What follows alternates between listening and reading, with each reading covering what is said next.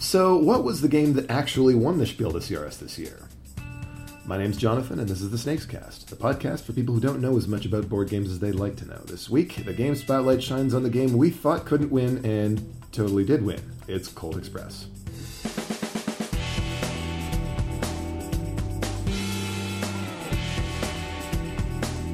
Welcome back to the SnakesCast, everyone. Joining me this week are Amanda McKnight.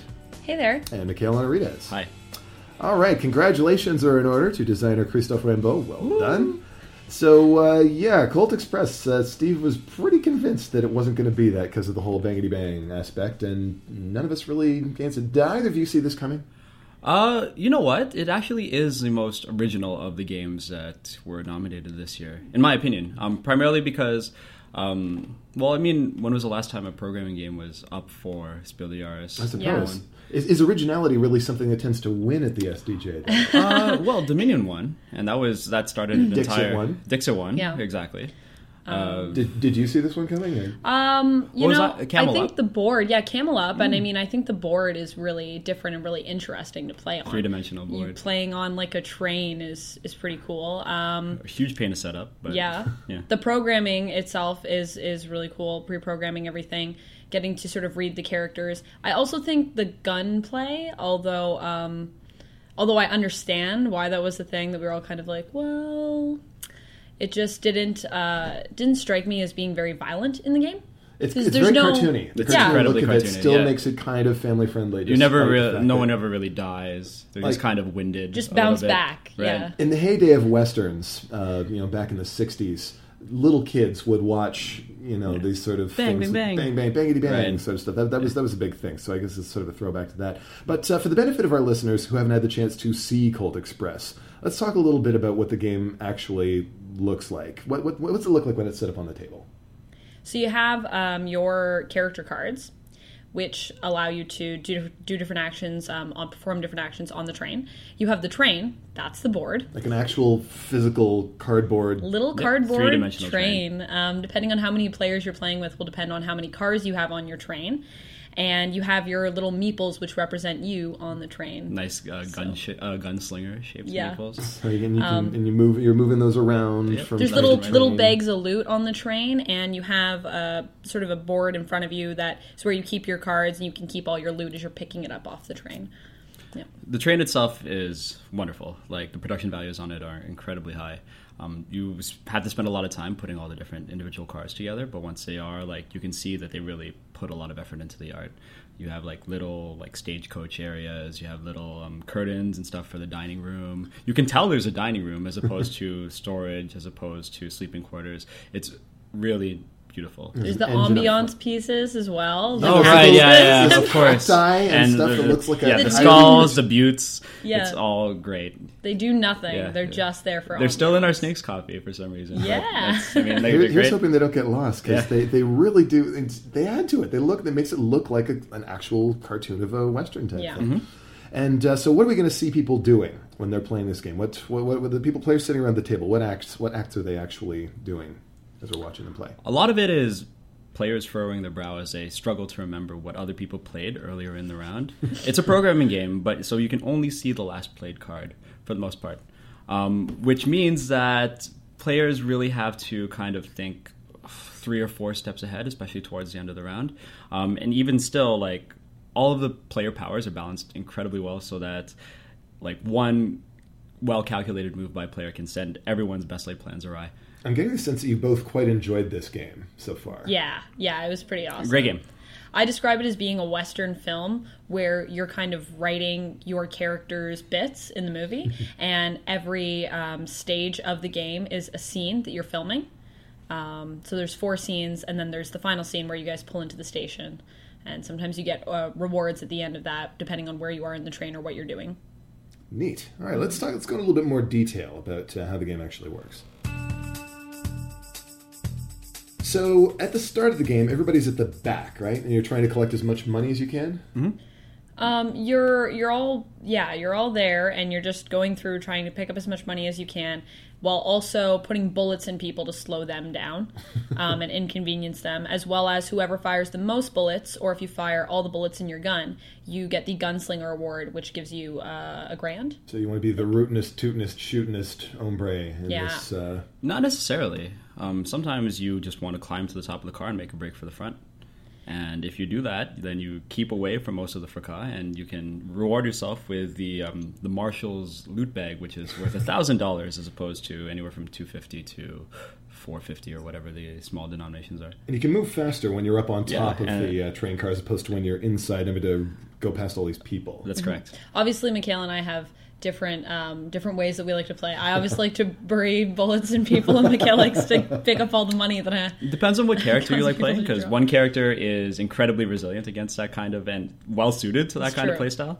But we'll talk about that later, I'm assuming. All right, so we get unique character powers that help a lot with that as well.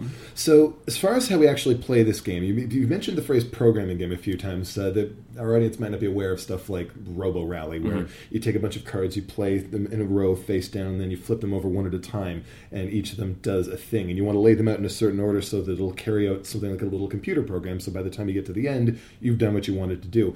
In this case, instead of each player having a row of cards, it's just one stack in the middle, right? Yep. And we each take turns, like you put a card in, they put a card in, I put a card in, and then we flip the stack over and we go through all the stuff that everybody's done. How many cards do we put in before we actually start doing stuff? It's variable. Some rounds it's anywhere from 3 to 5. Yeah. So I don't think I've seen it longer than 5. So Sure. Each player's going to have several cards in there. Correct. Yes. And then, so we're sort of creating our script, and then we see how it plays out, which means all at the end. By the time that bullet card that you played comes out, you may or may not have anybody nearby to actually shoot. Correct. Yes, or you may have thrown a punch and there's no one there to take it. I imagine that's probably good for if we're accidentally punching another passenger or something. Yeah. Just imagine what's going on there. Exactly. Yeah. So another thing, it's apart from the chaos created by not knowing where things are going to shake out by the time your card actually gets played, what other obstacles are you up against in this game? What other problems do you have to deal with? You have the Marshal, who is an NPC meeple who just wanders back and forth around the train. He starts on the opposite end of the train as you. Right up at the engine. Yep, right up at the engine. And if you ever occupying the same train car as him, he shoots you. And you are forced to the roof of the car you're currently on. Okay, so you have to escape. And there's no loot on the roof. That's correct. On occasion there is, when people drop it. When they People get punched. But no loot starts on the roof. The other thing, too, is that everybody gets to control the Marshal a little bit. So there's an action card you can play which will allow you to move the Marshal one space. You can move him towards, someone to put them up on the roof. And if that happens early in the round... It can really mess up their entire play. Somebody's whole program for the rest of the round is going to be I was meaning to do... Exactly. So the Marshal can really mess up what you're doing in the game, depending on where he is in the train. So do you have any sort of control? It seems like there's a lot of chaos in this game. Is it really just about clinging on and hoping for the best, or do you have enough control that you can actually sort of build a strategy or at least a tactic to find a way to beat the other players here? There's a fair amount of control, actually. When I teach Colt Express, there are 2 rule sets in the book. There's the regular and the advanced variant. The advanced variant makes use of a discard pile, whereas with the regular one, you just lump all your cards together at the end of the round and then draw back up to 6. The advanced one has you make a discard pile, and then when your deck is fully depleted, then you draw back up to 6, bullets and all, in there. Okay. With that, you actually get a fair amount of control on what you're going to do for each round. You get to kind of pick and choose, like, say you have a punch in your hand, instead of having to discard it, you're going to hold on to it for the next round because you know you're acting before another person who's in the same car as you, and so you're going to sock them right in the face. Or if you haven't got your Marshal card in a little while, you know it's coming. Exactly. It also depends on who you're playing with, I find, and sort of their playing style for the round, because the more chaotic other people are, the more chaotic the whole game becomes. So if people are just running around and punching each other and shooting each other and trying to grab stuff, it does get very chaotic. But at the same time, if you're playing with people that are really trying to read each other and calculate, you're going to have usually safer moves, which will lead to a safer game. Seems like it can be as strategic as you want it to be. Yeah. That really does seem like a worthy candidate for an SDJ. It's all about being good gateway games, being good introductions, games that families can play together. seems like a worthy winner. It's got great visual pop, as we talked about earlier in the episode. It just looks awesome on the table.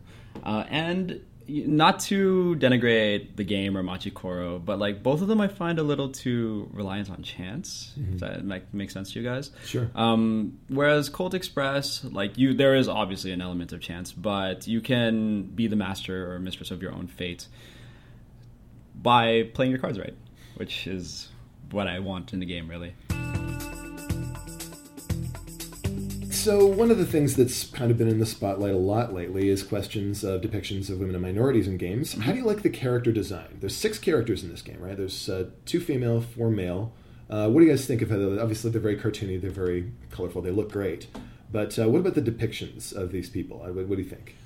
It's all of the depictions of characters in the game are heavily influenced by Sergio Leone or even Tex Avery style spaghetti westerns or western cartoons.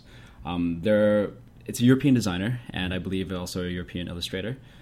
As such, you kind of get the Grand Theft Auto style depiction of American culture through a European lens, which might end up with some of the characters looking a little bit stereotypical, but I personally see nothing wrong with any of the representations. I especially like it that there are 2 female characters as opposed to just a token. But I'll let Amanda speak on that a little bit too. Yeah, the female characters I find to be pretty good. So we've got the saloon girl. Yeah, the saloon girl Belle, and you've got Cheyenne, who is a native that that also they're both very designed, very feminine, ideal. So their waists are the size of my pinky and stuff like that. They look like Disney characters. But they're all cartoons. So Ghost is one of the male characters.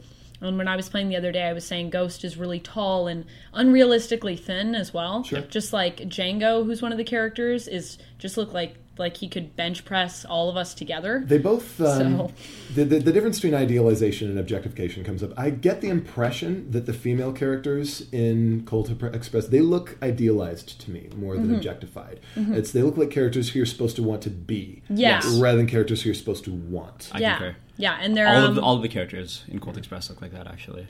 And they also, I personally find, have some of the best superpowers in the game. So every character that you play with has a superpower. They all have something that they're good at doing.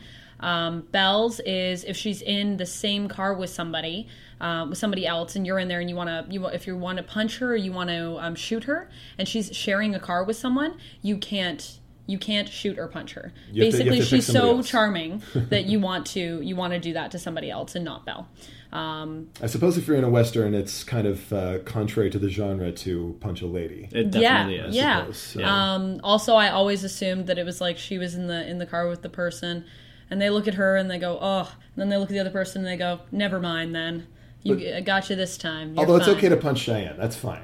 It's okay to punch Cheyenne. It's also okay to punch Belle if she's alone. Yeah, if she's alone, no one can there, see you do Right. it, then apparently it's okay. But Cheyenne's ability is that if you if she punches someone and they drop a loot bag, she instantly picks it up, so you don't actually have to waste an action trying to pick up the bag, which is probably the best ability, in my opinion, in the whole game. That's my favorite one. You've got others like Django and Ghost. Django has a shotgun. His shotgun will blast people away. Ghost is sneaky, so he plays his cards face down on occasion. Yeah. All very well mechanically represented, I think. And none of the powers are, maybe Belle's, in my opinion, after playing the game 6 or 7 times, are superior to any of the other powers. They're all pretty well balanced. And I suppose if all the players figure out that Belle is the strongest, then yes. they realize, okay, we have a job to do here, folks. Exactly. Gang up on Belle. Gang up on Belle, yeah. There's been a lot of rumbling about how neither of the female characters are positive representations or aspirational characters, like Annie Oakley or... it's not so much that they aren't aspirational, it's just that they aren't badasses. Sure. They've got your sort of typical subtle type of abilities that usually the cool female characters in role-playing games have. They're good at healing or protecting or this sort of thing. They rarely actually get to lay into somebody with a giant sword. I would argue... in this case, too, it's if you want to be Annie Oakley, if you want to be Calamity Jane, you don't really have that option. There's no badass female character there. But there are 2 cool female characters there. I would argue that while Belle's is a passive ability, Cheyenne's is an active ability, a badass ability, because you're so fast that you just take people's money bags. Yoink, yoink. But I don't think any of the characters are supposed to be role models or like, because they're all thieves, right? Yeah, they're all jerks. they're all jerks. Yeah. At the same time, I also looked at it as in what really. Then you kind of get into the idea of what is supposed to be a role model for somebody, and people should just be whoever they want to be. So as a woman playing the game, I really enjoy playing both of the female characters, and I think they're both fun to play. And they're both characters that I enjoy being. And I think when people say, Belle is beautiful and women shouldn't aspire to just, have their looks and be really passive, and Cheyenne's a really good thief and that's not a good role model either. Well, they're all a bunch of thieves, and at the same time, if a woman wants to be beautiful or be a good thief, I think she'd be able to be whatever she wants to be. And it sounds to me, based on what you said before, there's plenty of latitude for you to parade lots of lead around. Yeah. Regardless of the gender that you're playing. Oh, yeah. And you're one of the best at doing it, actually. Yeah. Belle, when I played Belle, I loved shooting my gun a lot when I was playing her, and when I was Cheyenne, it was all about throwing fists. So none of this that's another thing about Spiel Des Jahres being accessible, stuff that's going to be welcoming to all different kinds of players. For sure. Yeah, I think it is. I think it does a pretty good job at that, considering sort of the time period that it's happening in. Cool. You just need a friend who's willing to spend an hour putting it together.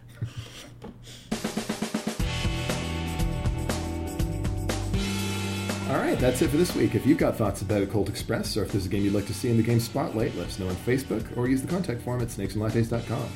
Amanda, Mikhail, thank you for being here. Thanks for having us. See you later. The SnakesCast is produced by PG Douglas. Music is provided by Ben Sound. The opinions expressed on the show belong to the people in it and not the company behind it. See you next week, everyone. Game on.